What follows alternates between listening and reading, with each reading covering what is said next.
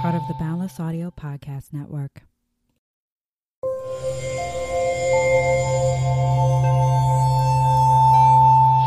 Part of the Boundless Audio Podcast Network.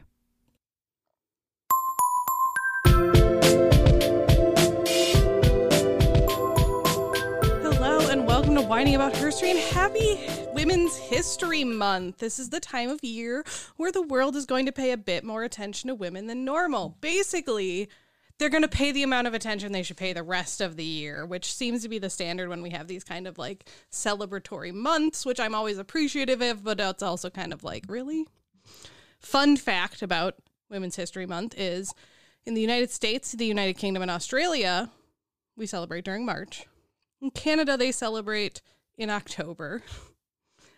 But with it being Women's History Month, it also means International Women's Day is coming up, March 8th, which just so happens to be our birthday, and we've been doing this incredibly insane bullshit for 5 years.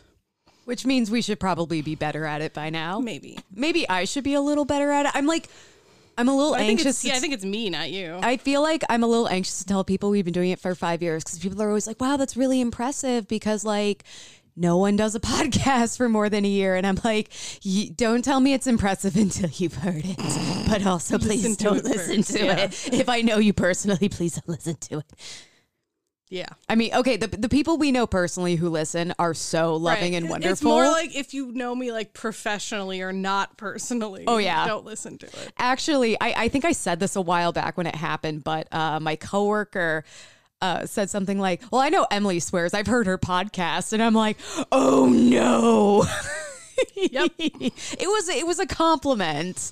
You know, right. It wasn't a negative, but I was like, I didn't think anyone would actually fucking listen to it. Shit.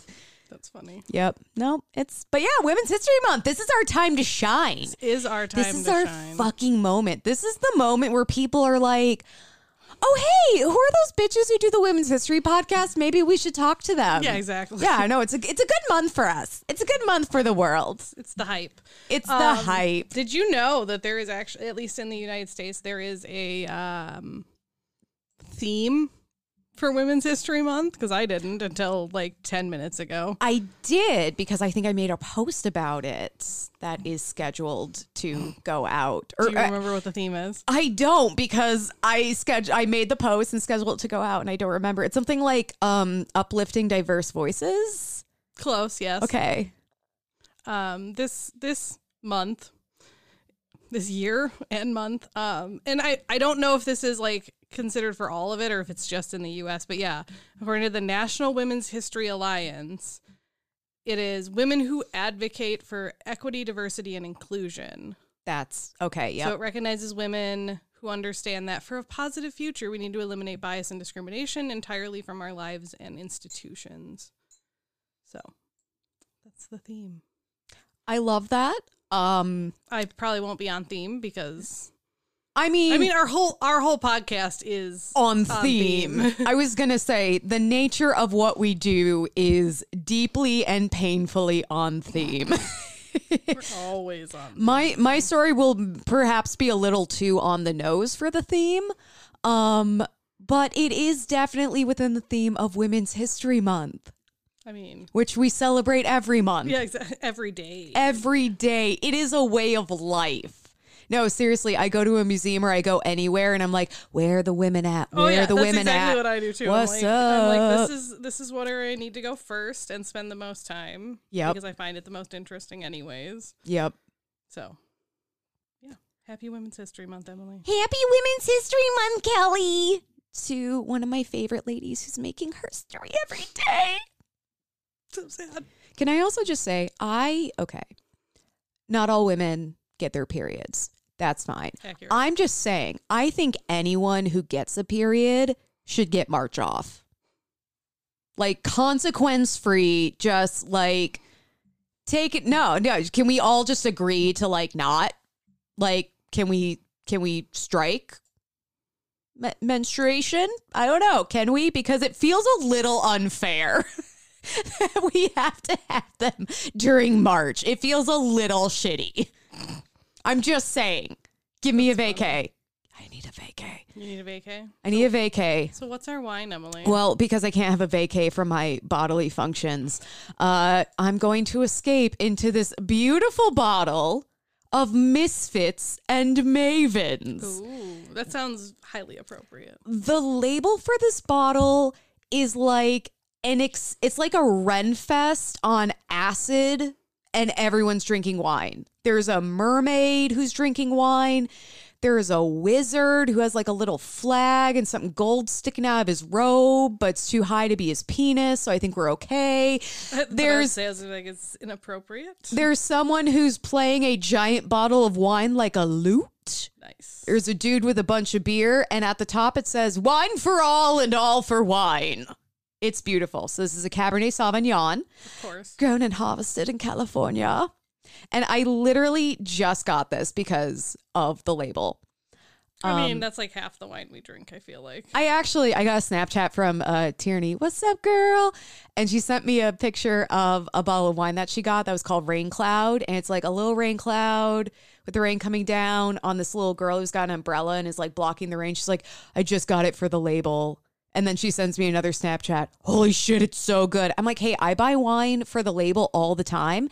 It never disappoints. Right. Because like the number one reason I buy wine. Do you ever hear a song for the first time where you're watching the music video or you hear it in a movie and you're so just taken by the whole audiovisual experience, and then you go to listen to the song and it doesn't hit the same? Yeah. That is why that's what I feel about these wine labels. Like the wine label gets me in the mindset, and then everything else is just a giant party in my mouth. Exactly. Yeah. So this is coming in at a whole 14.5 ABV, sustainably farmed, dry, full-bodied, dark fruit. I love it. And according to the Surgeon General, women should not drink alcoholic beverages. Drop a line during pregnancy. So, cheers, Kelley, to Women's History Month. Wrong thing. I'm grabbing. To an upcoming 5 years of doing this. Heck yeah. This is okay. Give it another like year and it's going to be longer than my longest relationship. Like, this is insane. Cheers. Cheers.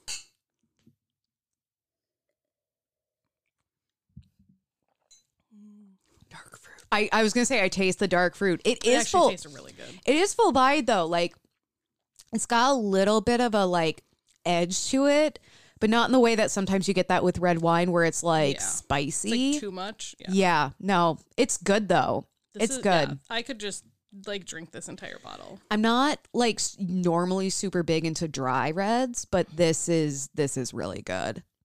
You like Cab Sauves? Like I do, but I like the juicy ones. I like the wet ones. The wet. Explain to me how a bottle of liquid can be dry. This is how. Glug glug. It's dry. Mm-hmm. I don't know. Because it's not there anymore. Because how is this wine dry? Because that's how I drank it. Yeah, exactly. Dry. Bow. Mic drop. Mic Walk drop. away. Chuck the glass into the wall. It shatters. The glass is also dry because I drank all the wine from that too. What's up? And then you just leave. Leave the room. I just leave. I say all of that, and then I walk out, and the whole time I'm maintaining eye contact with the person. Just like intense eye contact. Like I even like lean my head over when I'm going around the corner, so I like look at them as long as humanly possible. Sounds like a good plan. I don't know who this person that we're trying to intimidate either. is, but we're fucking coming for them. Yeah, they're going to be super intimidated. Oh my God. Okay. Well, You get to go first. shit. Okay. I was so excited that I didn't have to do the intro and I forgot I had to go first, but this is fine. Everything's It's fine. fine. The world's fine. It's 5 years of fine. Yeah, basically. So, I was out of town for my birthday. And so this Yay. was going to be one of my stories for Black History Month. But again, Black history is American history, is world history, is our history. So Accurate. it's always appropriate. And again, we don't just cover stories of Black women during Black History Month. So Also accurate. I am really excited about this story because it is equal parts it's kind of whimsical in a way. But also like the subject matter makes the dark stuff even more absurd. Okay. So I am intrigued. It kind of matches this wine label because it's like chaos. What the fuck is happening here? Like nothing you expect is happening here. So today I am covering Marie C. Bolden. Okay. Picture it. Sicily, 1912. No. Thousands of onlookers sit in the newly built Hippodrome Theater in Cleveland, Ohio. That's very different than Sicily. The gem of the Midwest. It's not. Although I do hear that they got an IKEA. Good for them. Good job, Cleveland. Teams from across the United States have fought tooth and nail to get here, but only one can be crowned as the champion. One competitor steps to the center of the stage. The bright lights blind her to 3 tiers of theater seats packed with 6,000 spectators before her. She pushes down her nerves with thoughts of her mother and father and how all they want is for her to win. The announcer takes a deep breath and speaks the words that he has repeated countless times. Your word is... Yeah, I was like, this is either like a spelling bee or a singing competition. Marie C. Bolden was only 14 years old when she stepped onto the Hippodrome stage on June 29th, 1908. While spelling bee competitions were nothing new, the National Education Association's conference was holding the first nationwide spelling bee. Hosting teams from across the country, including from New Orleans, Pittsburgh, and then Marie's native Ohio. Woohoo. Yeah, Midwest. Marie, the daughter of a mail carrier, stood out amongst the hundreds of other contestants, not for her spelling prowess, but because she was the only Black contestant amongst an otherwise all-white competition. Like, I would love to be like, oh, that's so shocking, but honestly, it's not. Less than 50 years after the end of the American Civil War, racism was still thriving. Probably less so in the Midwest, but like... Well, still. I'm not going to say less so, but perhaps in a different way. There you go. Yeah, that's a good way to say it. Because, I mean, if we think of Milwaukee is one of the most segregated cities in the United States, and that's north. That's true. Like, anyway... Marie was more than aware of the prejudices against her. In fact, prejudice was one of the words that she had to spell, along with persevere, misspell, and embarrass. Interesting. All of these words are going to feel like they're all like so painfully relevant to her story. Like, man, I wonder if at did any they point, pick those for her, right? Or if that like announcer just had that moment of like, I don't want to ask this person to spell this. Like, oh God.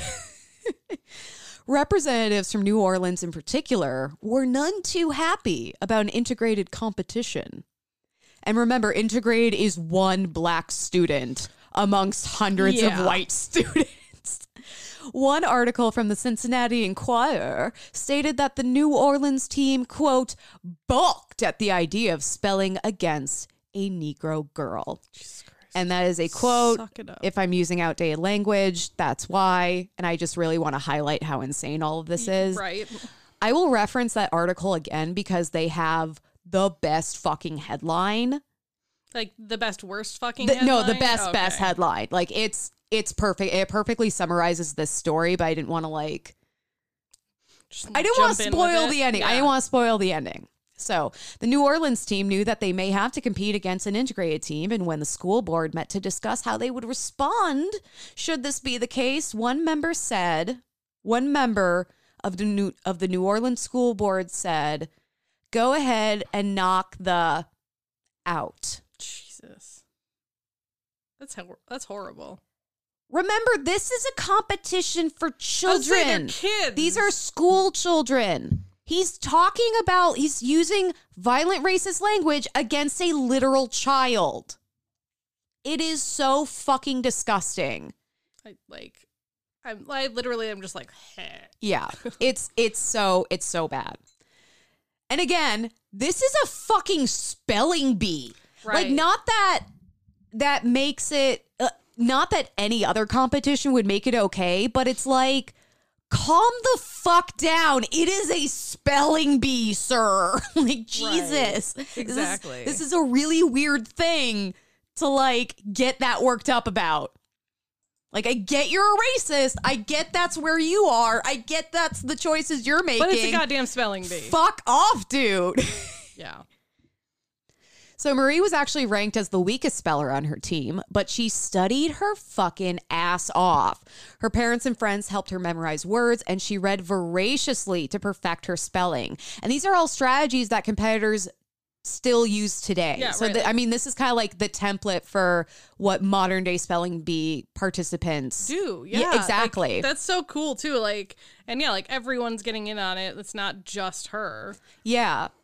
And unfortunately, I couldn't find a ton of information. I couldn't even find like her birthday. I couldn't find, like maybe what her parents thought. Like Right. there are a lot of newspaper articles that just talked about her dad being a mail carrier. And that's all I know. But it sounds like they were very supportive. Good. So that's awesome. So the competition consisted of both written and oral testing. They had to correctly spell 100 words in writing and then spell 400 words aloud on stage in front of thousands of spectators. Is the writing portion still a portion of spelling bees? Because like I all don't I've know. ever heard or seen Yeah. or like experienced is the live spelling. Yeah, and I don't know. And when I think of the live spelling, I think of like kind of the sudden death and elimination where it's like you get a word wrong, you're out. Yeah. Until it gets down to the two people. This was both, and I'll get into it, but this was both judging the individual spellers, but also the teams. Yeah, so there's like everyone got probably a certain amount of points depending on how they did or something. Yeah, it was who got the fewest errors. Yeah. Okay, that So. makes sense. But yeah, I don't know. And even like my opening where your word is, I don't know if that actually happened. I don't know if they said that at that time. Too bad. But I'm a We're gonna say writer, they did. and now this is what happened. You weren't fucking there. You can't tell me. Exactly. So,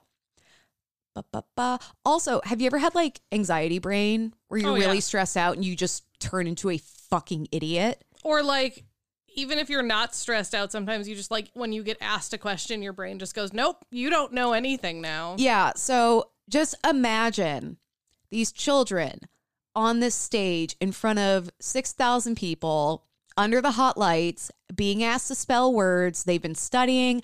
And then Marie in particular, she knows everyone is gunning for her. Oh, and she knows that she is the only Black competitor. And she also knows that a lot of people are really fucking pissed that she's there. Like, just the pressure. And she's 14. Well, and I'm sure there's fear, too, of like, how are these people going to react? Because there was a lot of violence still during this time. Oh, yeah. So teams were judged collectively, but individuals were also in competition with each other. Of the 500 total words that Marie had to spell, she spelled 500. Do I know 500? I'm sure you words? do, but like, can you spell 500 words? Maybe not. I don't. Do articles count? The, a, I, Probably not.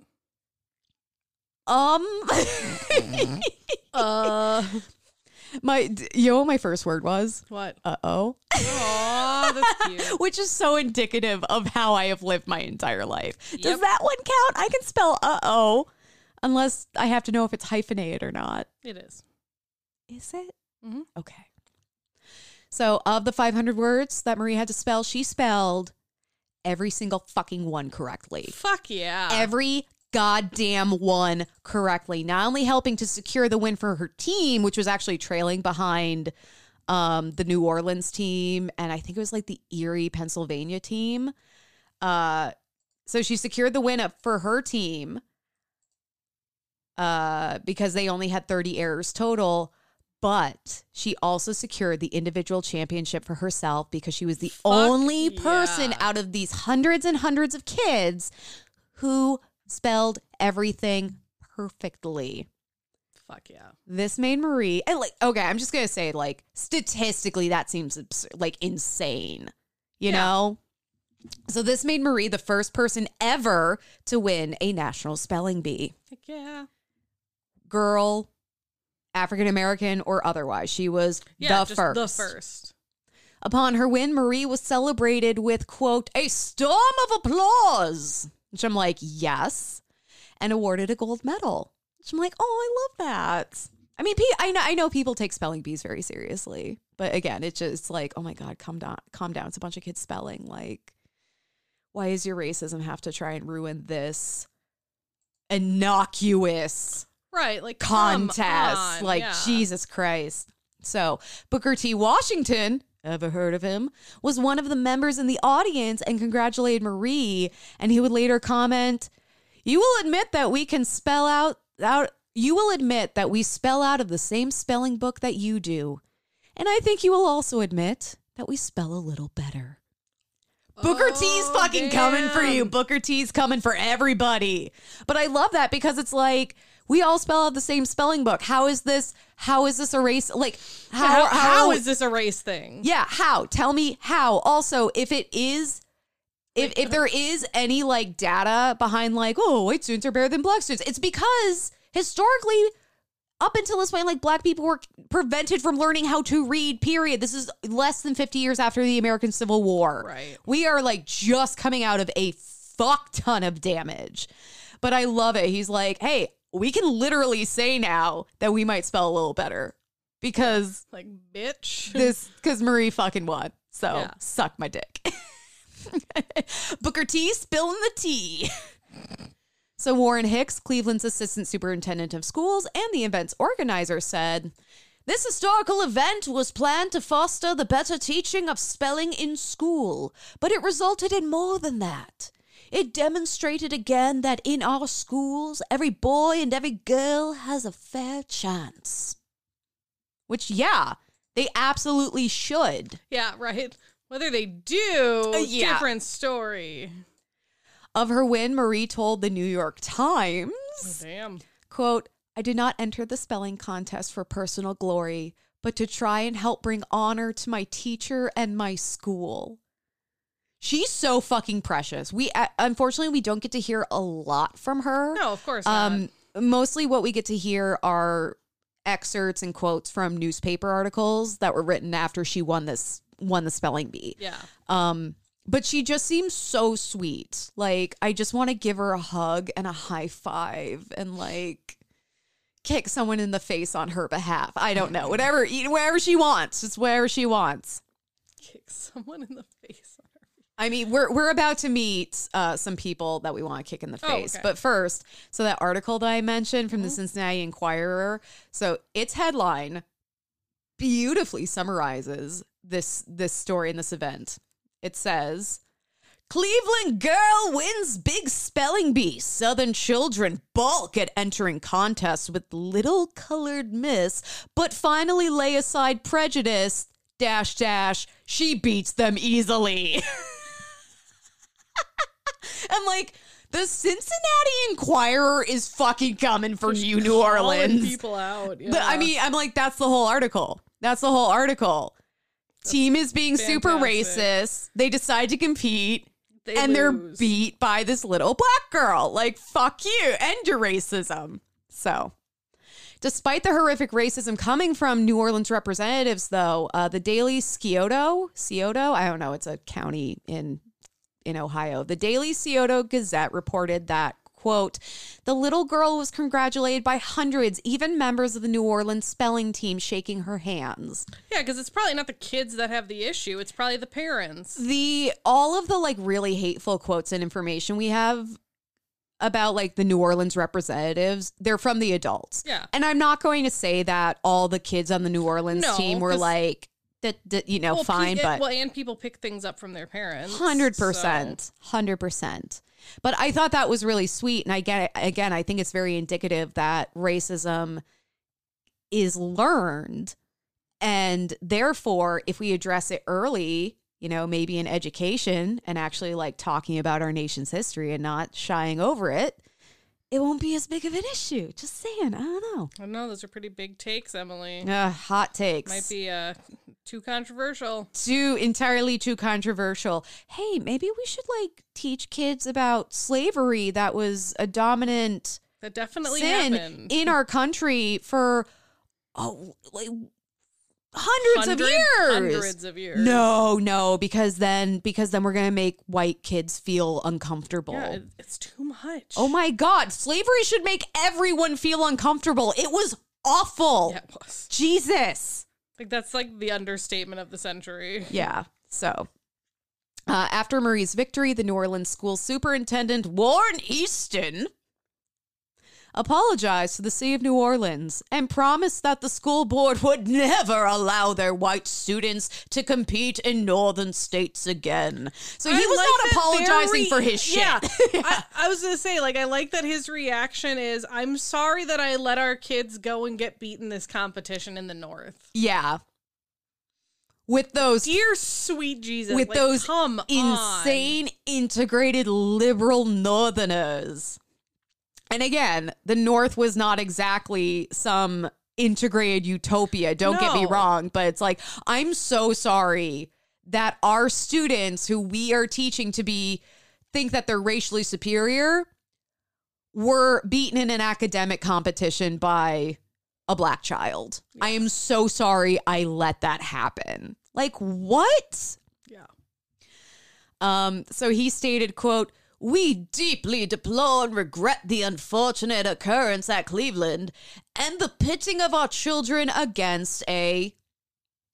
Jesus Christ. He didn't, really? he said a different word that is not as, I don't even want to say it because I know how he meant it. Still not okay. Because there, I know that was a common word at the time, and there are some instances in which it's being used as kind of a statement. He's using it in a shitty way, and I just just know that he's using it like in the derogatory, like with a sneer. Yeah. And I'm like, I don't even want to do the voice. I don't want to say it.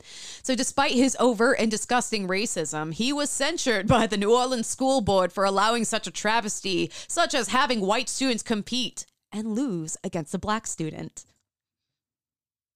Like, it's almost like he went in overtime with the racism because he was trying to be like, no, I'm super racist just like y'all. Like, I'm also really upset about this. And they're like, you still let this happen. Get the fuck out. I don't believe you. Go away. I mean, he is just awful. Everyone is just awful.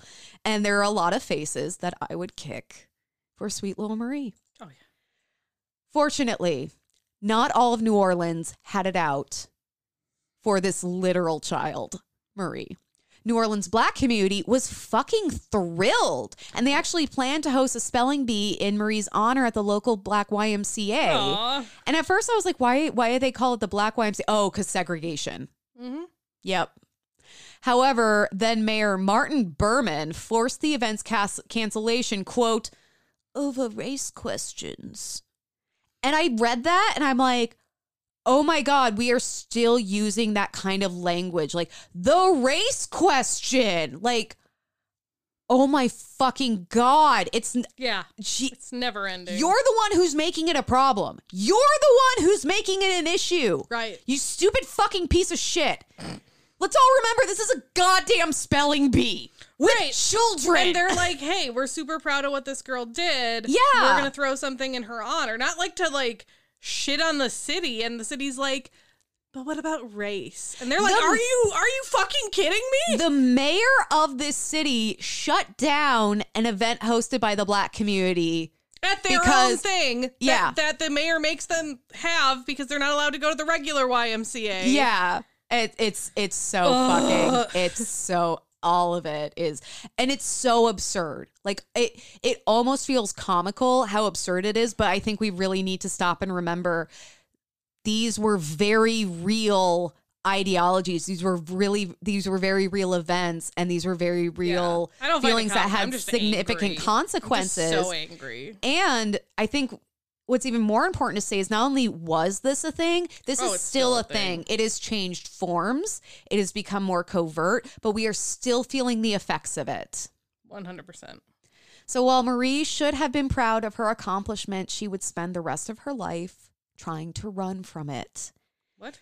Racists targeted Marie and her family, and the teen found herself at the center of a racially motivated shitstorm. Are you kidding me? She won a fucking spelling bee. I know. I just have to keep saying that because it is so fucking absurd. Like, come on. Like, it's a spelling bee. It's so fucking innocuous.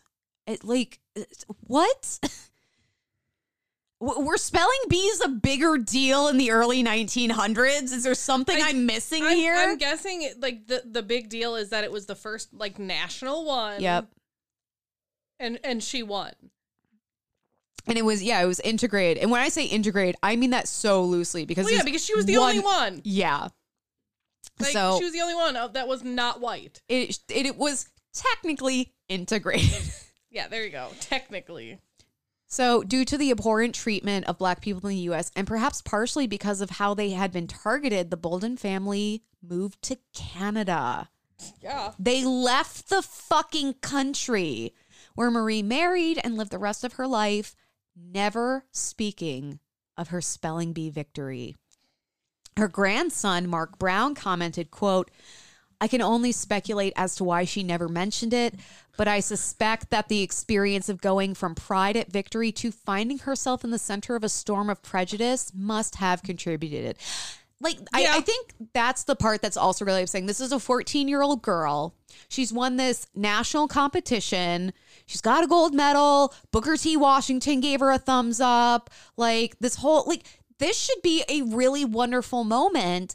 And racists used her victory to target her. I don't want to say it made her a target because no, the racists made her a target. Yeah. Like, they targeted her. That was something they did. And she never talked about it. I'm like, this poor little girl had so much shit thrown on her that shouldn't have been put on her. And like, I'm sure she was worried about her family and like, oh God, if I hadn't won, we wouldn't be going through this. Exactly. They had to leave the fucking country. It's insane. So it wasn't until decades later, after Marie had passed away in 1981, that her grandchildren learned of her story. Oh my God. While going through a box. So sad. I know. I'm like, Marie, I just want to fucking talk to you. So while going through a box of her old belongings, they found a newspaper clipping about her victory, and they started like learning about it, and they're like, holy shit.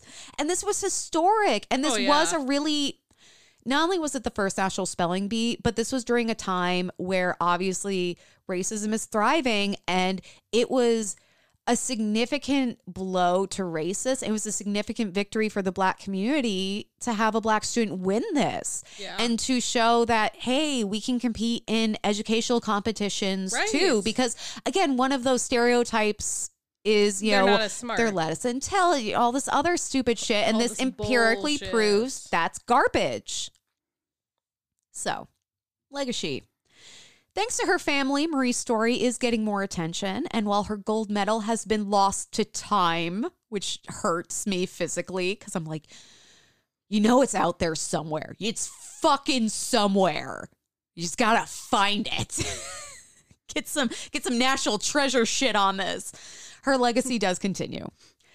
In 2021, 14-year-old Zalia Avant-Garde became the first Black American to win the Scripps National Spelling Bee, which started in 1925. They actually, I think it was the first Black competitor, won in the 1990s. She was from Jamaica. Yeah. But the Scripps is kind of what's like the big, it's the show for spelling bees, but that didn't start until 1925. Okay. Marie's story has become a source of family pride. Her grandson, Mark Brown, a retired school teacher, has passed Marie's story down to his own daughters who are, quote, amazed at the strength of this great grandmother of theirs. How cool is that to like find out there's a literal like hero in your family? Oh, like fuck yeah. This historical figure who like kicked ass. So Mark went on to say, quote, I think there's a great sense of pride in the fact that our family history is based on sacrifice and people being adventurous and taking on a new life and not letting things hold them back. Because even though it's like really sad that they felt the need to leave the country because the U.S. was just so awful. I mean, she clearly still thrived. Like, they she got persevered. Married. Yeah. They persevered, you know, and like nothing held them back. Spell that one, Emily. Perseverere. I don't know. You're the one that has your notes in front of you. Shit. Yeah, but I have to scroll up and I don't know where I am. So even though in this story, Marie gets a little lost because we only have quotes from like newspaper clippings and we don't know a lot about her life before and after the spelling bee, I wanted to end this with a word from Marie. So after she won, she was quoted in the Plain Dealer newspaper saying, quote, "I just kind of gritted my teeth and made up my mind that I wouldn't miss a word." And that's the story of Marie C. Bolden, the spelling queen bee. Spelling queen bee. That's such an amazing story. And yeah, like it always frustrates me when when we don't know more than that, or when everything we know is secondhand. And yeah, I'm so glad that like we get to hear the story at all. Yeah. But yeah, this was, I think I stumbled upon this like on Facebook or something. I don't even remember, but it was one of those things where it was like, did you know that the first winner of a national spelling bee was a 14-year-old black girl? And I'm like, I did not know that. So like, please let me read more.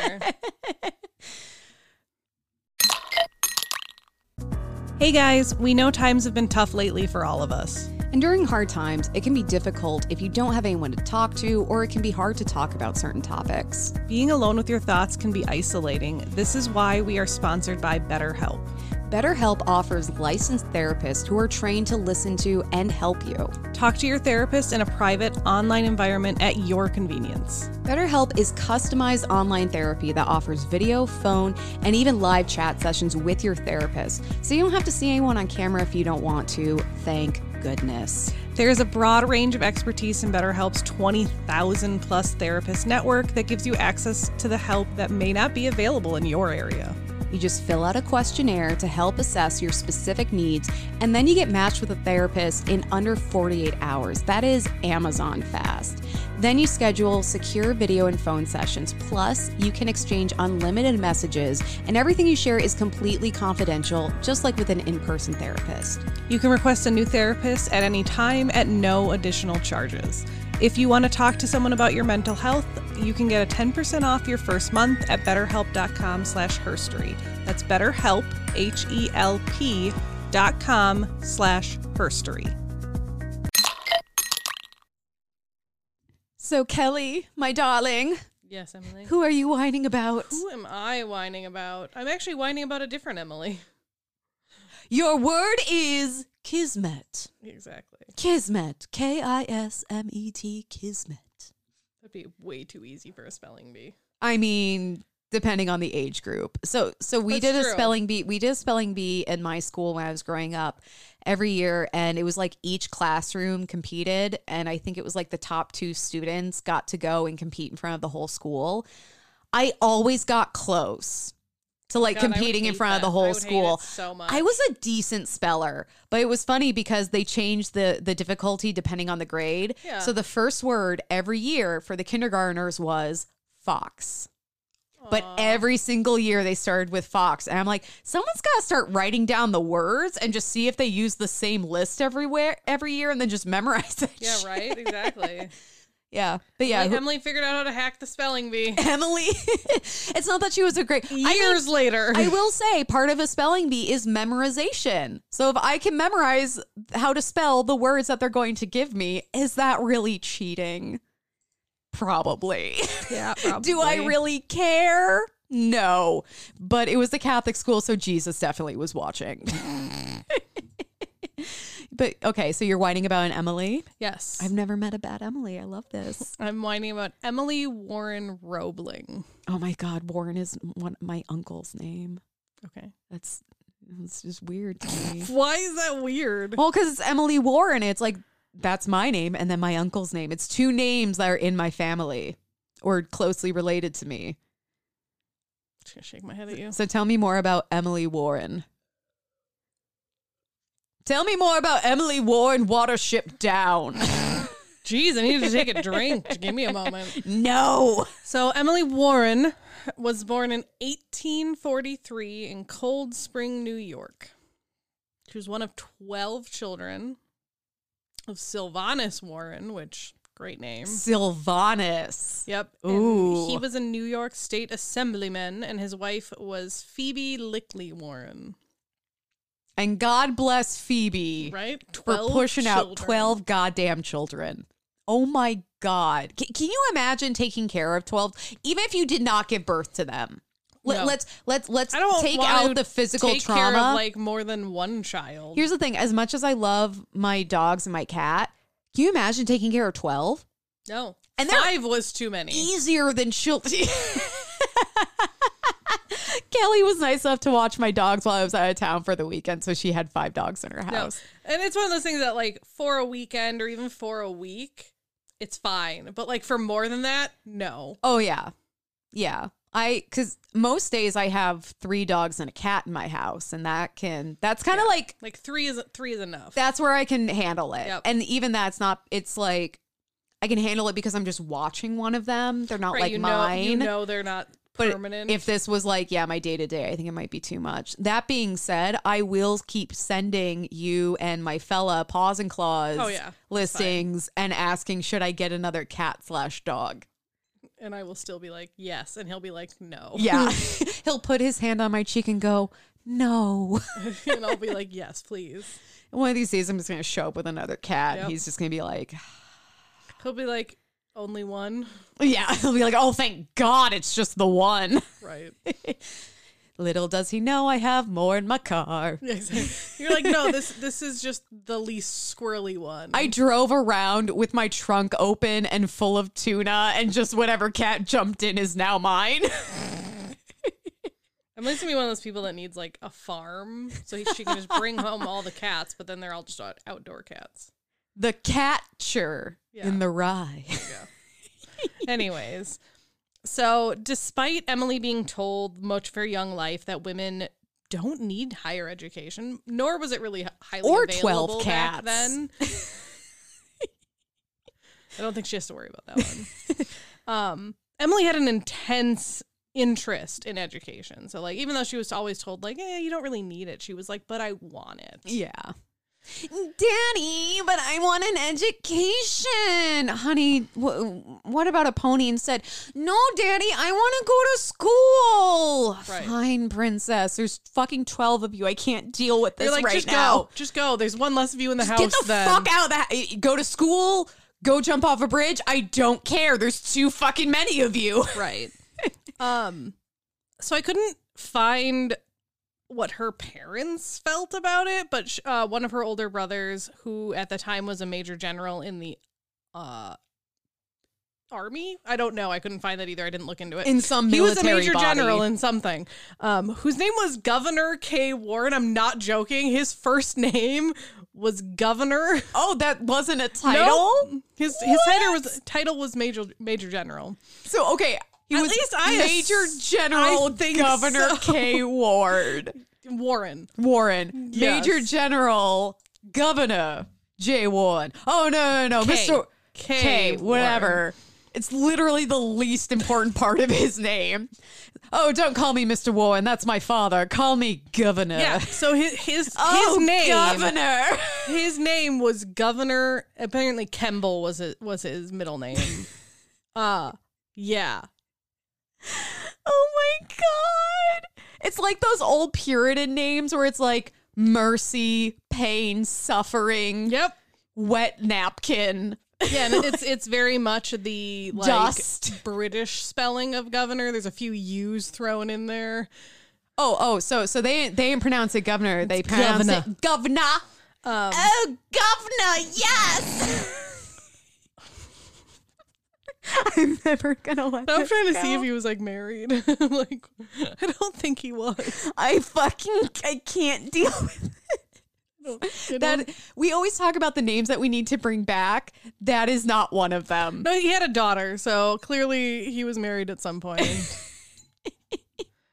I guess he didn't have to be married. He stooped someone at one point who may or may not have gone. And it was governor. It was the army. Okay, I pulled up his Wikipedia. He apparently was someone not super important, but he helped during the Battle of Gettysburg. Interesting. Okay. Back to Emily. So I couldn't find what her parents said, but her older brother, who I'm assuming was probably one of the elder, and she was in the like lower end of the 12. Yeah. But he was super, super supportive. They had a very, very good and close relationship. And so in her teens, she would travel to Washington where like he lived because he was in the army. Wait, so her brother is named Governor? Yeah, that's her brother. That's her brother? Yeah. Oh, her why did I parents think it are was Sylvanus and Phoebe. Okay, why did I think that was like her uncle or something? No, that's her brother. Oh my God, this is the most insane shit ever. One of her brothers. She got so fucking lucky with the name Emily. Yeah. She got she could have been Patience. I mean, her dad's name was Sylvanus. I mean, that's not a weird name though. It is. It's unique. It's a main character in World of Warcraft. That's all I can think of. I was going to say, it sounds fantastical, but it's not Governor. It's like, oh, this is my son, President Watercress. You do have to remember, like, this is 1843. Governor probably wasn't that weird of a name. It's definitely a weird name. I find it interesting that he was one of the older brothers and they were already naming their kids things like Governor. Like, do you think they ran out of weird names, so they she got stopped named caring? Emily. They stopped caring. By that point, like the mom is in a post-birth haze. She points at the baby book and they're just thankful that it's like a feminine name for their little girl. Anyway, so yeah, she would travel to Washington and attend the prestigious Georgetown Academy of the Visitation. That could have also been her name, Visitation. I thought you were going to say Georgetown. No, I mean, it could have been. That's actually her second oldest brother's name. Yeah. It's Governor and then Georgetown. Governor Georgetown Visitation Roebling Warren. Goddamn. So she would study history, astronomy, French, algebra, and housekeeping and needlework and, the feminine arts as Jesus well. Christ. Because she probably had to. I will say I would rather take needlework and housekeeping than algebra. Same, any day of the week. Algebra and sucks. French. Oh, God. No, like, France, you're great. You're fantastic. I do not want to learn your language. No, gracias. No me gusta la idioma francés. Yeah. So during the American Civil War, Emily would visit her brother, Governor, of course, where he was headquartered. At the time, he was commanding the 5th Army Corps, and she would attend a soldier's ball while she was visiting him and become acquainted with a man named Washington Roebling. Washington was just such a hot name at the time. Probably was. Second to Governor. So Washington was the son of a man named John A. Roebling, who is the designer of the Brooklyn Bridge, which will come more into play. Oh, so he's kind of a hot shot. The Brooklyn Bridge has not been built yet. Oh, so he's a to-be hot shot. The dad designed it. So he's like a architect or a planner. Yeah. The building of the bridge is part of this story. Okay. I won't skip ahead then. I thought that was just like a fun fact. I mean, it is, but the bridge hasn't been built yet. But so Washington was a civil engineer and was serving on governor's staff. Yep. I'm powering through. Otherwise, we're going to be here all day. Tell me more about how he served on governor's staff. And when Washington met Emily, he fell madly in love. And even though she would go back to school, they kept in constant correspondence, hundreds of letters, to the point where they agreed to marry each other. And a year later, they were married. So Emily is now Emily Warren Roebling. Okay. We're good. We're good. One of the interesting things is she was married in a dual wedding with one of her other siblings. Jesus, that was a thing though. Yep. And actually, economically, it kind of makes sense. But I also am a selfish bitch, and I don't want to share my wedding day. So, which is why I ate my other siblings in my mother's womb. Sometime after they got married, within that year, Washington would write to his sister, and I just found this quote very entertaining. And it says, quote, "Some people's beauty lies not in features, but in the varied expression that the countenance will assume under the various emotions. She is a most entertaining talker, which is a mighty good thing, I myself being so stupid." So basically, he's like, my wife's the smart one, and it's really fun to listen to her talk. And he's not. He's a civil engineer. He's definitely super smart. To me, and maybe I'm just identifying with her because we share the same name and we're basically connected at the hip. But it sounds like she's really impassioned. She gets really excited. She's very expressive. And I'm feeling a little called out. I hope that's what people think of me when because do you ever hear someone who gets really excited about what they're talking about? and they get really into it, and you're like, I I'm just a love therapist. seeing this. Are you kidding? I know, but you love seeing it. You're like, wow, you're really into this, and obviously that's what our podcast is. That's the whole point. Exactly. And apparently some people like it. But I love that he appreciated that about her. Yeah. And then he like wrote to his sister about it. Yeah, it's fun. You go, Washington. So yeah, that was a letter that he wrote. Like that was in a letter he wrote to his sister about his wife, which I was like, oh. So after they got married, they would go on like a tour of Europe, but not for the reasons most people go on a tour of Europe. So remember I mentioned his dad was the designer of the Brooklyn Bridge. So his dad was starting his work on the Brooklyn Bridge. And so the newlyweds went to Europe to study the use of caissons or however you say them, which are basically like watertight structures that like sit under bridges. And so like they're those like watertight chambers so you can construct things underwater. Okay, so they were researching like, okay, how can we replicate that to construct the Brooklyn Bridge? Exactly. Like Honestly, we're going to be building a bridge. I'm loving this like nerdy research honeymoon for them. Right? I'm like that sounds cute. I love them as a couple. Yeah. And let me know now if I can't love Washington because he secretly sucks. He seems like a decent dude. Okay, great. I'm loving this nerdy research honeymoon for them. But yeah, so basically it's like these big tubes or pillars or different things that are usually like sunk into the earth that are watertight, so then people can work underwater essentially. Horrifying. Love it. Horrifying, and they can cause problems as they're being put in because you end up with like the deep dive, or what is it called? Like the deep dive syndrome, where essentially. Yeah.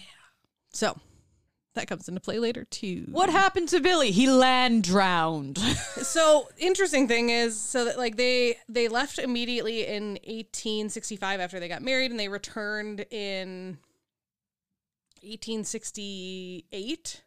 And while they were gone, while they were in Germany, Emily actually would give birth to their only child, John Roebling II. Aww. So named after obviously the grandpa. On their return from Europe, unfortunately, like shortly thereafter, Washington's father would die of tetanus following an accident at the bridge site. God damn it. So the Brooklyn Bridge claims another life.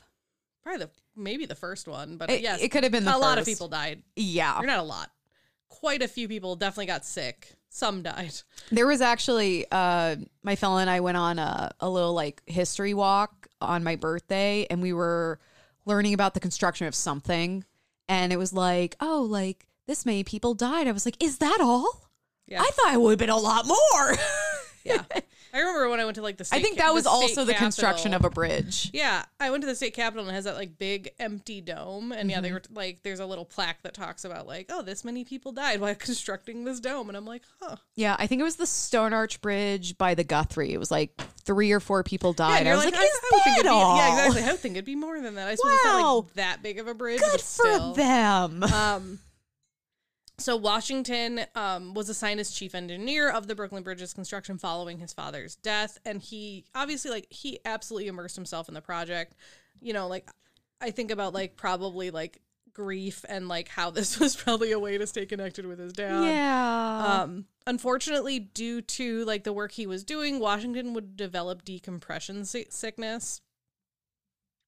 That's the like the bends thing. Yeah, I was like, which is the bends. This is and so actually, weird. At the time, it was known as caisson disease because of those like things that they were using.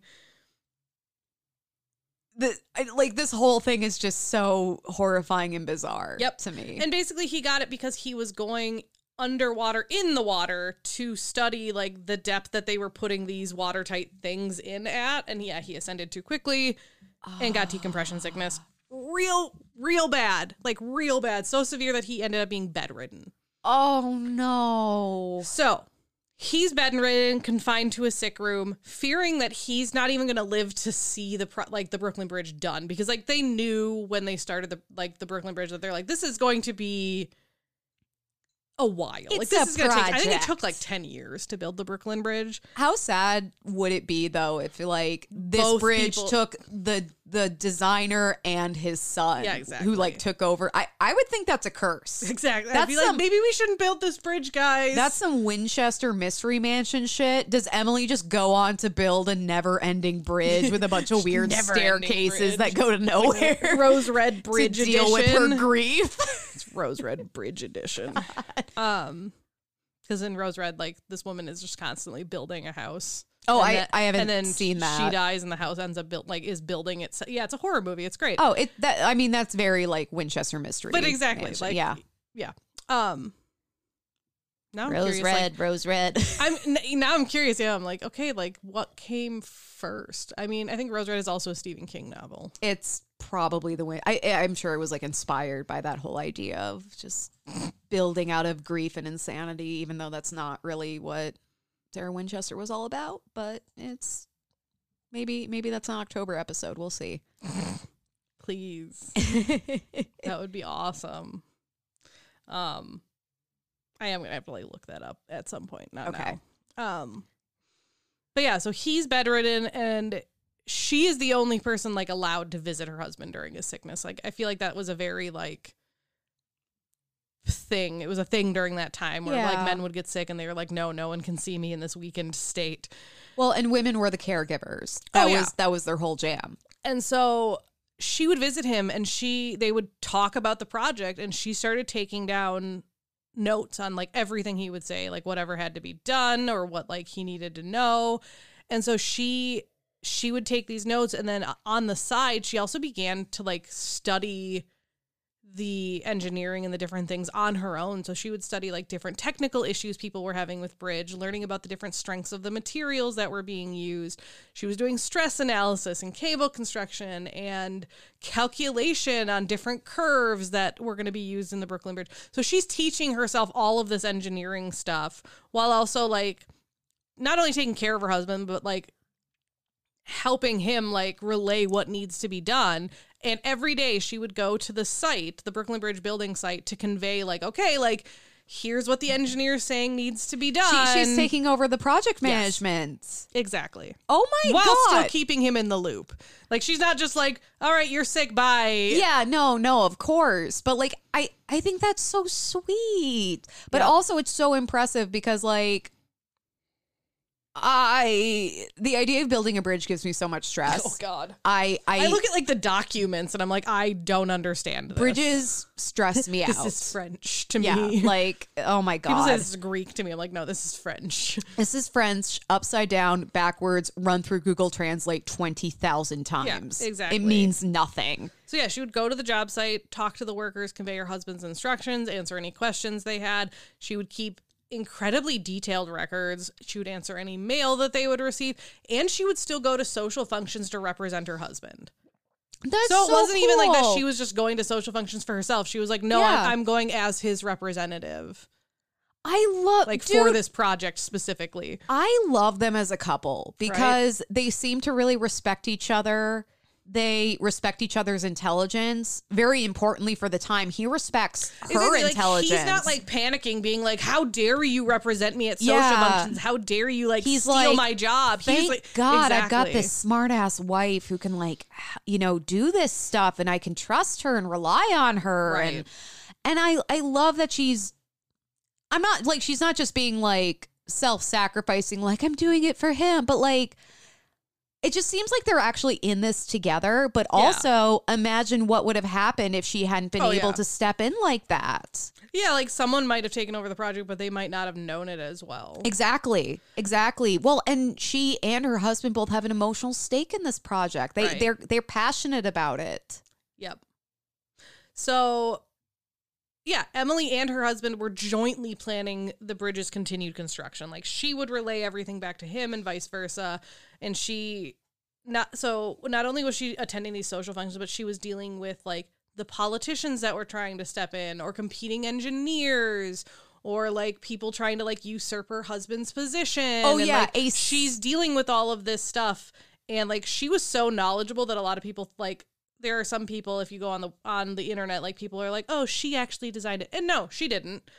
And yes, she kind of took over chief engineer's job, but she like, it's very much like it was her and her husband. Like, she was the Yeah. face of it, but she was getting help from him. So I'm like, I'm not trying to say like she did everything. Right. But I'm also not trying to like minimize what she did, because she, in a time where women aren't as educated as men. Well, and unfortunately, you know, with her being the public face and the public figure of this project, as a woman, she has to try 3 times as hard. She has to work 3 times as hard, and she has to be 5 times better than the men around her to be taken even remotely seriously. Oh yeah, like her well, husband. I'm sure she had to like use her husband. You know, I'm sure there was a shit ton of name dropping and being like, but still, well, you know, Washington said this, and you know, even if it was her idea, it was she probably had to attribute. Like, again, not saying her husband wasn't involved. Oh no, but of even course. things that were her idea, she probably had to attribute to him, because she's like, they're not going to listen to me if I don't say it's also him. But again, there are all these people that are viewing her as vulnerable. Oh yeah. And trying to use that against her, and she has to hold her own. I'm just saying there's a lot of stuff that she's dealing with that wouldn't have come up had it still been her husband that was kind of running things. So not only is she trying to collaborate on this project with her sick husband, but she's also having to combat the sexism and the stereotypes of the day while dealing with this like political shit, because a civic project doesn't get done without a bunch of political bullshit. Right. Like the political bullshit. Yeah. Like she was going to have to deal with that regardless. But yeah, like all these, there are other steps that are probably coming up that, because she's a woman and because she is a representative. Mm-hmm. Yeah. So, I'm like, where's my timeline? In 1882, Washington's title of chief engineer on the bridge was in jeopardy because of his extended illness. You know, people are like, we haven't seen him in a while. Yeah. Can we get a photo of him with today's newspaper? Right. Just make sure he's still alive. So in order for him to retain his position, Emily like went to work. She lobbied for him in meetings with engineers, with politicians. She was defending her husband's work and being like, you know, he is still like the mastermind behind this. To both of their relief, the politicians responded really well and allowed Washington to remain in his position as chief engineer on the Brooklyn Bridge.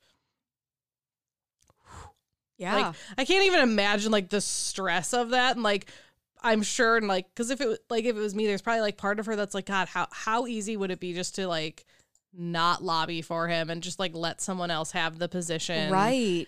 And stuff like that, because she's also worried about her husband who's sick and in bed and can't, like, I would just be like, you know what? Don't fucking worry about it. Let this go and focus on your own health. Yeah. But she's like, this is really important to him. This is important to me. This is important to the family. Like, if this is what he wants, this is, I'm going to make it happen. She is such a fucking real one. Yep. I'm trying to like find the date that construction actually began. I can look it up for you if you want to keep going. So it looks like the first caisson was placed in 1870. Oh, sorry. So I don't know if that is considered when it started, but so 1870-ish. According to New York City Department of Transportation, not when it was built, when it was started. Construction began in 1869 and was completed in 1883.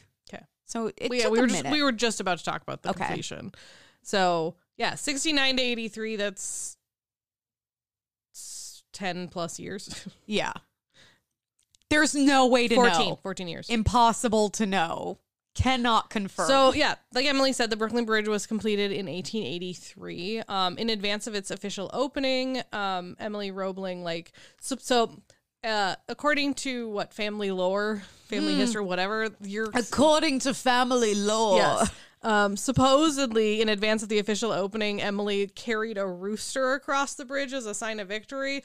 A lot of people say that that's like a rumor. Regardless of the rooster, her and President Chester Arthur were the first two people like in a carriage to ride across the bridge when it opened. Okay, first of all, I love the idea that carrying a rooster with you could be a sign of victory. Yeah. She's like, y'all didn't think I could do this because I don't have a cock. Well, look at me now with this big cock walking across this bridge. Like, I want to see that. I don't know if that was the symbolism, but I'm sure. just imagining her like she's not even like holding it in a bag. She's like holding it above her head, and she's just walking with this really like straight look where she's just like, everyone can suck my cock. Like, I'm imagining her being really intense, just walking across the bridge, being like, y'all didn't think I could do it, but look at me with those roosters, suck it. Like, that's what I want to know. Like, someone is like, a rooster as a symbolism for victory. I'm like, okay, what is the symbolism behind? Like, is that actually like a known symbol for victory? And I'm just unaware of it because it could be. I just love the idea of her like, oh my God, we're finishing the bridge. Crap, I have to find a rooster.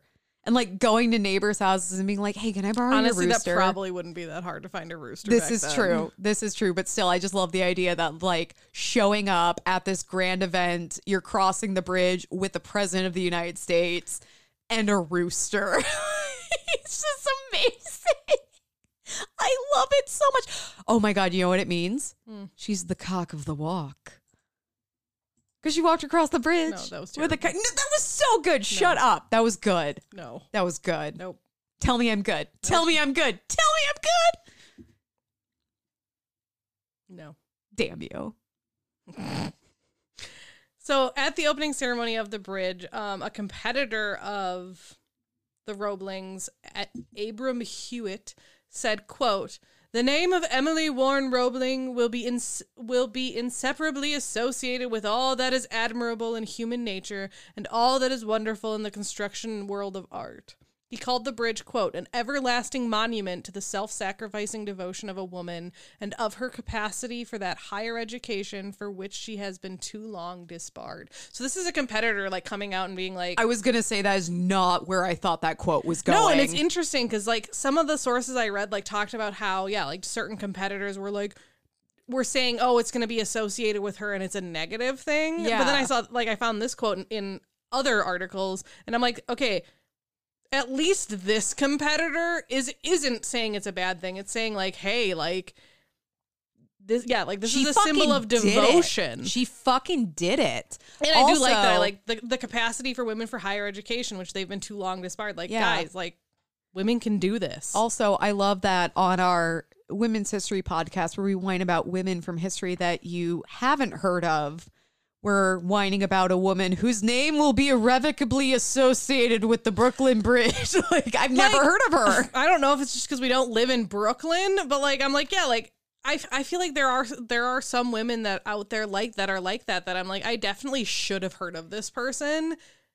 And I haven't, and I'm mad about it. To be fair, I have never even really considered who designed the Brooklyn Bridge. Yeah, but I am wondering, in like, general, if we have any listeners out there that have taken architecture classes or engineering classes, is this someone that's taught about? Like, do they only talk about like her husband or her father-in-law? Like, yeah. Or is she mentioned because she learned all the shit to do it?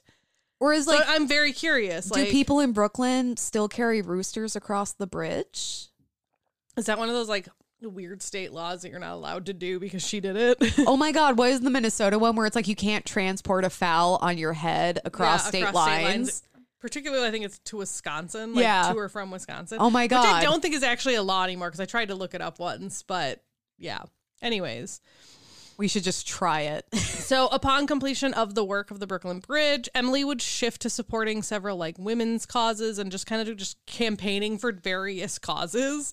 So she would work on the Committee on Statistics on New Jersey's Board of Lady Managers for the World's Columbian Exposition in Chicago. # lady managers. Honestly, that was the entire committee name. Oh my God.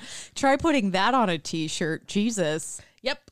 She also was on the Committee of Cirrhosis, Daughters of the American Revolution, the George Washington Memorial Association, which a lot of those, you know, it's a lot of like historical issues in the U.S. Yeah. And then she also worked at Evelyn College briefly. And then the family would end up moving to Trenton, New Jersey, the capital of the state. Everything's legal in New Jersey. Right? She would continue participating in social organizations such as the Relief Society during the Spanish-American Civil War and helping like organize getting supplies and like, because obviously like she's really good at getting people to listen to her. She's really good at getting shit done. Right. Well, okay. The bridge that killed her father-in-law and like made her husband bedridden, she still got it built. Yep. So of course she's like, oh, like organizing supplies. This is no big deal. Yep. She would also travel widely, and here's some insane like facts about her travels. She was presented to Queen Victoria when she visited the United Kingdom. Oh shit. She was in St. Petersburg, Russia for the coronation of Tsar Nicholas II. Oh shit. Like, those are the two big ones. I know, but still, though, like, those are two, like, massive things. Yeah, those like, are two. Not everyone gets presented to the queen. Well, and those are two powerhouse historical figures. Yeah. You know, like, even if you don't know anything about her history, you know Queen Victoria and you know Tsar Nicholas. Right? Have you heard? There's a rumor in St. Petersburg. Have you heard that Emily's on the town? Yeah, exactly. We both went the same There's way. Emily's in the street. Yeah. So yeah, she like went all over. She would continue her education and receive a law certificate from New York University. And she would write an essay called A Wife's Disabilities. And this was published by a law journal. And it was basically an argument for women's rights and would rally against discriminatory practices that targeted women, particularly in education. And even though she wrote it, she signed the essay with her husband's initials, W-A-R. And I don't think it was anything to do with like saying his, but he supported her. And I think it was kind of like, hey, like I have the backing of my husband. I'm not just like a wife stepping out to like bitch at things. Also, her husband's initials are war. I know. Actually, that's a common misconception. It wasn't her husband's initials. It was her declaring war on the patriarchy. But also, I love that, like, oh shit, I totally lost my train of thought there for a second. Oh yeah, so like one of the reasons our podcast is called Whining About Herstory is not just because we drink a ton of wine, but because when women bring up real issues that actually impact them, they're told that they're whining. So the fact that like she shouldn't need her husband's backing, but the fact that a man in a position of power and privilege supports her lends credence to what she's saying. So it's harder to dismiss her as just being like, she's so whiny. She must be on the rag. Meh, meh, meh, meh, meh. If only they got March off for their periods. Meh, meh, meh, meh, meh. I mean, you're going to keep whining about that. I mean, I'm never going to stop. And then when my period stops, I'm going to whine about hot flashes. It's not going to be Emily's hot takes. It's going to be Emily's hot flashes. Right. Also, her husband did kind of recover at this point. Like, so he is like there and doing stuff with her. I'm glad. He did like have to deal with some of the side effects and the treatments like throughout his whole life. This wasn't something that just like magically went away, unfortunately. Yeah. So yeah, I just wanted to like point that out. Man, that family gave a lot for this fucking bridge. I want there to be a statue of a rooster in their honor. I want them to have a family crest that prominently features a rooster. I can't get over that imagery of her carrying a rooster across this fucking bridge with the president of the United States. Yeah. So, I want to dress up as her for Halloween. I'm going to be otherwise like a unidentifiable, like Victorian era woman, but I'm going to have a rooster. And if you know, you know. That would be kind of fantastic. I do love that. If people don't get it, I'll just be like, I'm cock of the walk. And I start walking. Like I feel like there's a saying that's similar to that, but it's not that. No, cock of the walk is the saying. It's like when you think you're big man on campus. It's like, oh, someone thinks they're cock of the walk. It sounds okay. I am correct. I will die on this hill.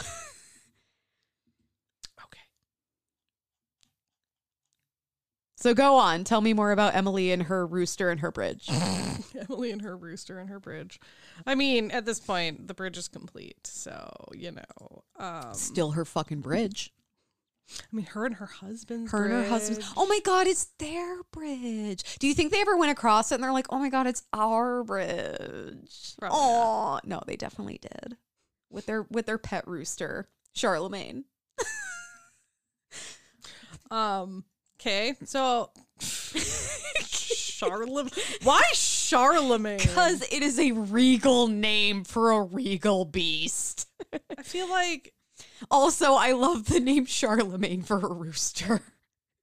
I feel like there's so many better names for a rooster. Like what? I don't know, but not Charlemagne. Exactly. You can't think of any because Charlemagne is tops. We're going to fight about this later. Go on. I'm just going to like stare you down. I want this art of Emily and Washington walking Charlemagne on a leash across the Brooklyn Bridge. Roosters don't get leashed. Yes, yes, Charlemagne does. A because little vest with like gold chains. It's not actually a leash. It's just oh my like God. a little like. Have you seen those things where like people 3D print arms for chickens and roosters? Yes. I want him to have one of those. It's and it's got a terrifying. little cane in Also, one hand and he's got a bow That's tie. way too modern, Emily. I just want the little vest. Hey, if they could build pyramids in ancient Egypt that corresponded with the stars, I think someone could fashion some tiny arms for Charlemagne to hold his little cane while he walks across the Brooklyn Bridge with his mommy and daddy, Emily and Washington. You know they actually had a child. Like we talked about this, right? Who is Charlemagne's sibling? Maybe the little chicken would be child? named Colonel, by the way, not Charlemagne. That's actually pretty good. Yeah. After governor. Colonel Charlemagne Warren Roebling the Third Esquire. I can agree to that. So sadly, Emily would pass away at only 59 years old. Her husband would outlive her. What the fuck? By like 23 years. I'm choking on that information. What the fuck? Yeah, because she would pass away February 28th, 1903. Yeah, so like 2 days ago, but like 120 years. Right after my birthday. She had stomach cancer, and like so in her later years when she wasn't traveling, at like the sicker she got, the she would spend a lot of time with her family, but she would keep socially and mentally active. Like she lived a really good life. She was only 59, and yeah, her husband would live until like 1926, and I'm like, Jesus Christ. Like, good for you, but come on. Like, I'm not mad. I am surprised. Exactly. So, legacy, obviously, like, what Emily did led to not a lot, sadly, because, yeah, like, it was very much credited to her husband and her husband's father, which I get. And it's not that they don't deserve credit. It's that she also deserves credit. Yep. Although I will say today, the Brooklyn Bridge is marked with a plaque dedicated to the memory of Emily, her husband, Washington, and her father-in-law, John. And Charlemagne. Colonel Charlemagne. C.C. Warren Roebling, the Third Esquire.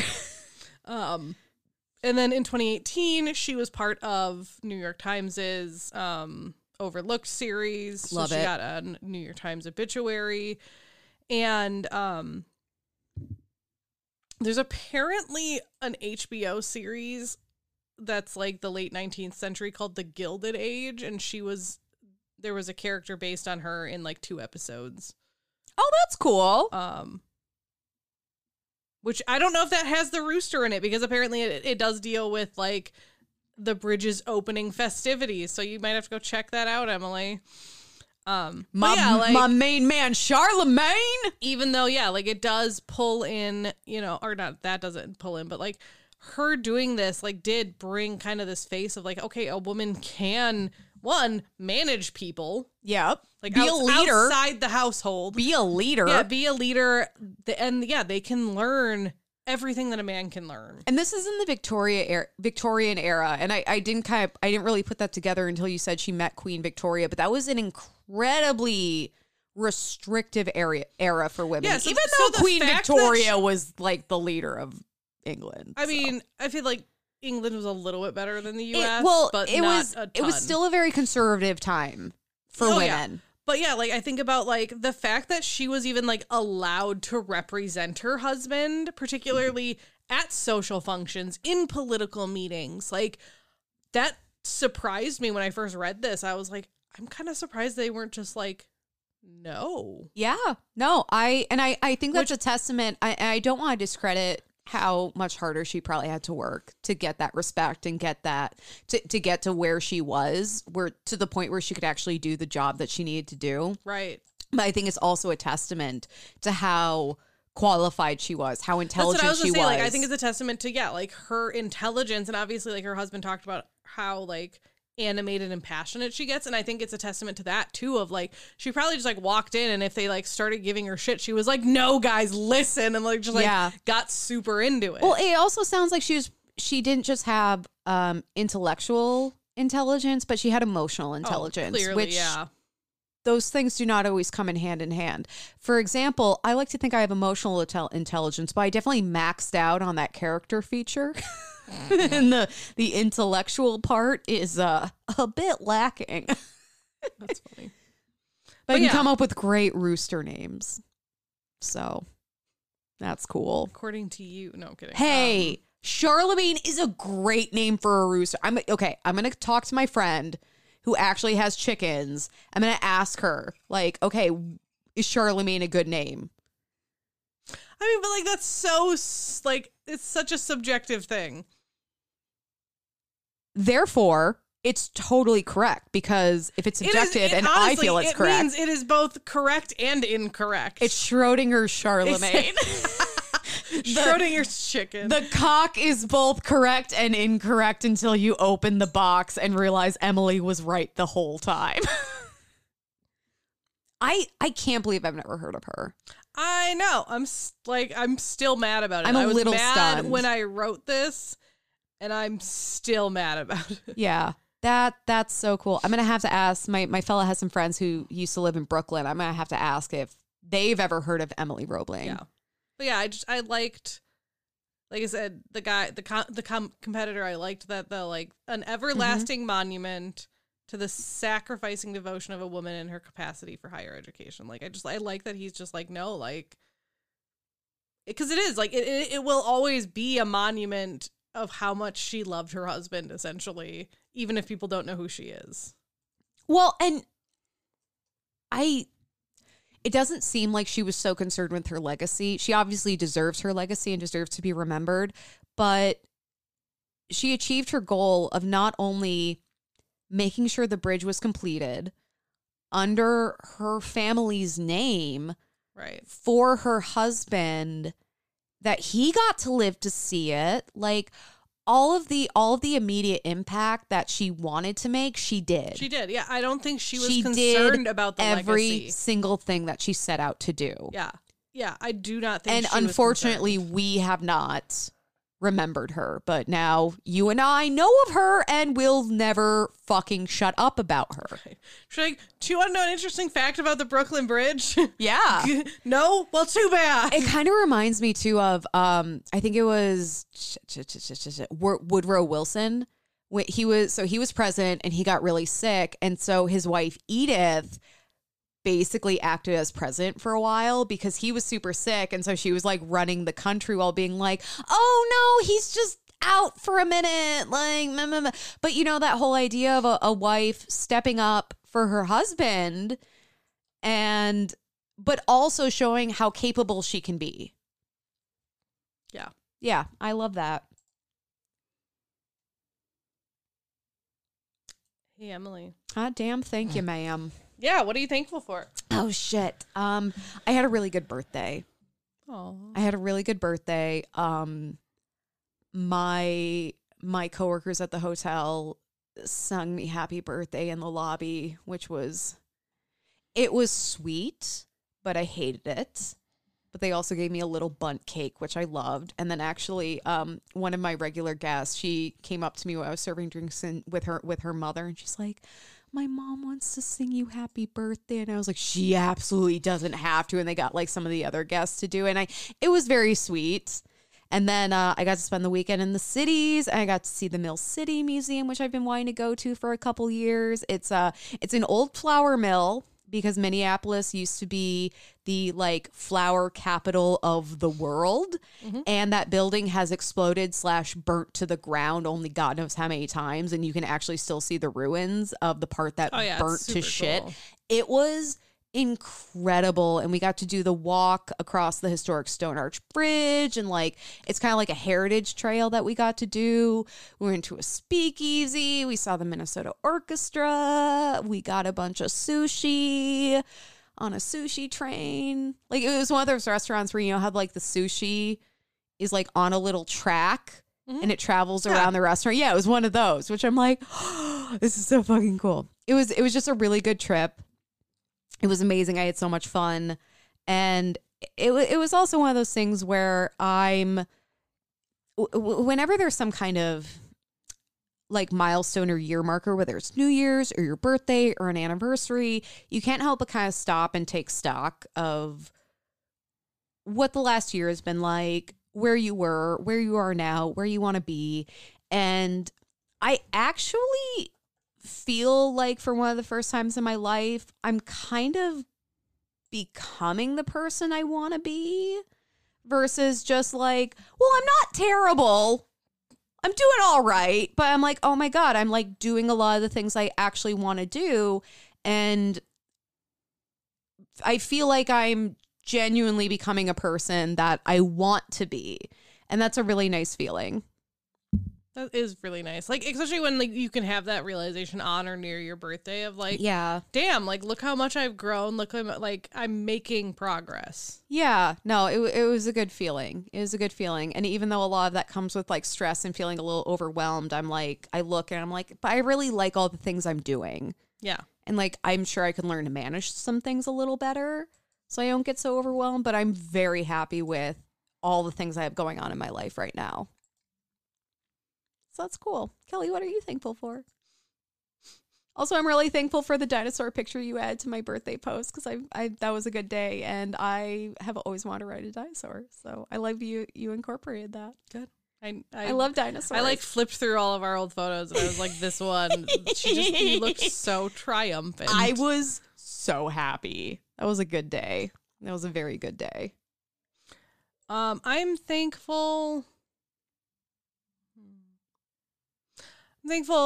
I got to spend some time with my siblings over the weekend, and I'm really thankful for, one, like their desire to like have relationships with each other and myself, you know, like, and two, that we're all willing to make time for each other, because yeah, like there's a 6-year spread between me as the youngest and my sister who's the oldest, and yeah, like growing up, that was, you know, that's enough that like we weren't close at all.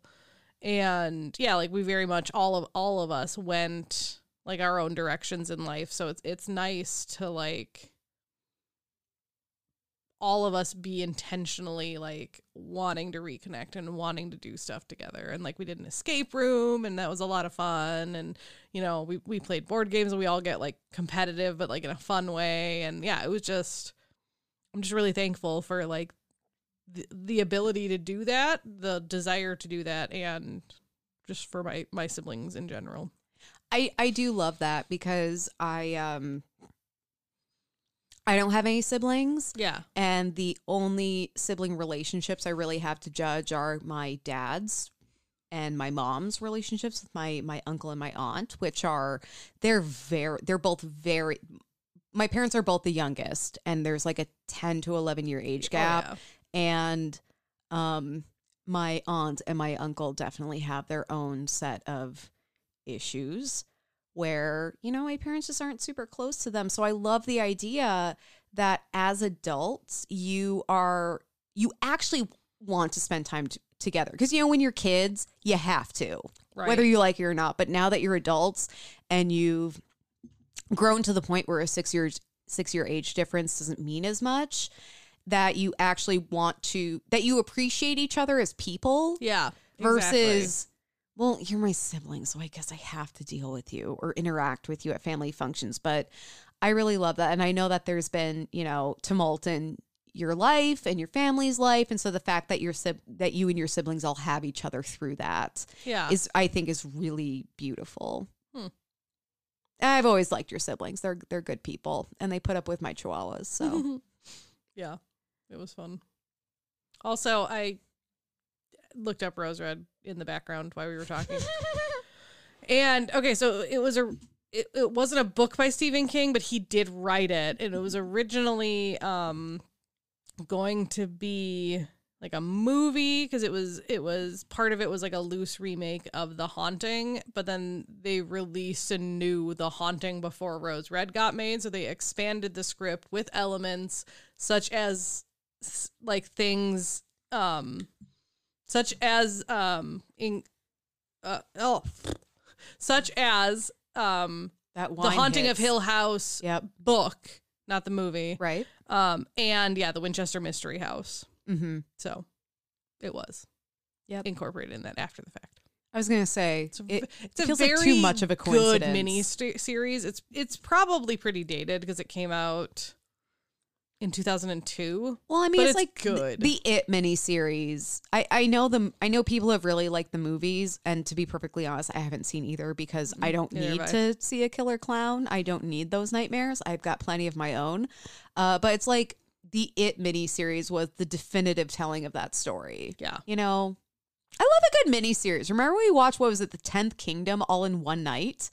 And then we went on a hike the next day, and I basically didn't sleep for over 24 hours, but I was so happy. Mm-hmm. Yeah. Yeah. But yeah, it's really good. Yeah, it was a lot. Well, thank you so much for listening to the first episode of Women's History Month, even though it's Women's History Month every week on this podcast. Thank you so much for listening to another episode of Whining About Herstory. Like us on Facebook at Whining About Herstory, Instagram at WAHPad. Our website is whiningaboutherstory.com, where you can find a link to all of our social medias, a link to anywhere you would want to listen to our podcast. We also have a link to our merch, our Patreon, where you can donate for as little as $1 a month, our Buy Me a Coffee, which is a $5 one-time payment to buy us a bottle of wine, and we will find something related to you or what you tell us to buy. Support small women-owned businesses. Yes. Of which we are one. Yep. Yes. Very small. Very small. There's two of us. Well, okay. It depends on if we count our dogs and my cat. Because and our lovely IT person. Yes, because I do frequently post on our Instagram of like, oh, I've got the unpaid interns helping me. And it's like Arthur and Max on my lap sleeping and doing absolutely nothing. Right. except keeping me in my chair so I get my work done. Yeah. You can also... I already said merch. Rate us 5 stars wherever you listen. It'll piss off the patriarchy. Right. And it costs you nothing. It costs you fucking nothing. Mm-hmm. Nothing. Yeah, enjoy your Patreon for as little as $1 a month. We're about to record our next Herstory happening, which I am so deeply excited about. I've been kind of like on constant vibrate mode since I finished my notes, and I'm fucking here. I cannot wait. But yeah, it's coming out this month. Join our Patreon. Become a member of the funerary cult for as little as $1 a month to listen to it. Maybe it's her. Maybe it's patriarchy. Thank you so much for listening to another episode of Whining About Herstory. Yo soy Emilia. And I'm Kelley. Have an empowered day, y'all. Bye.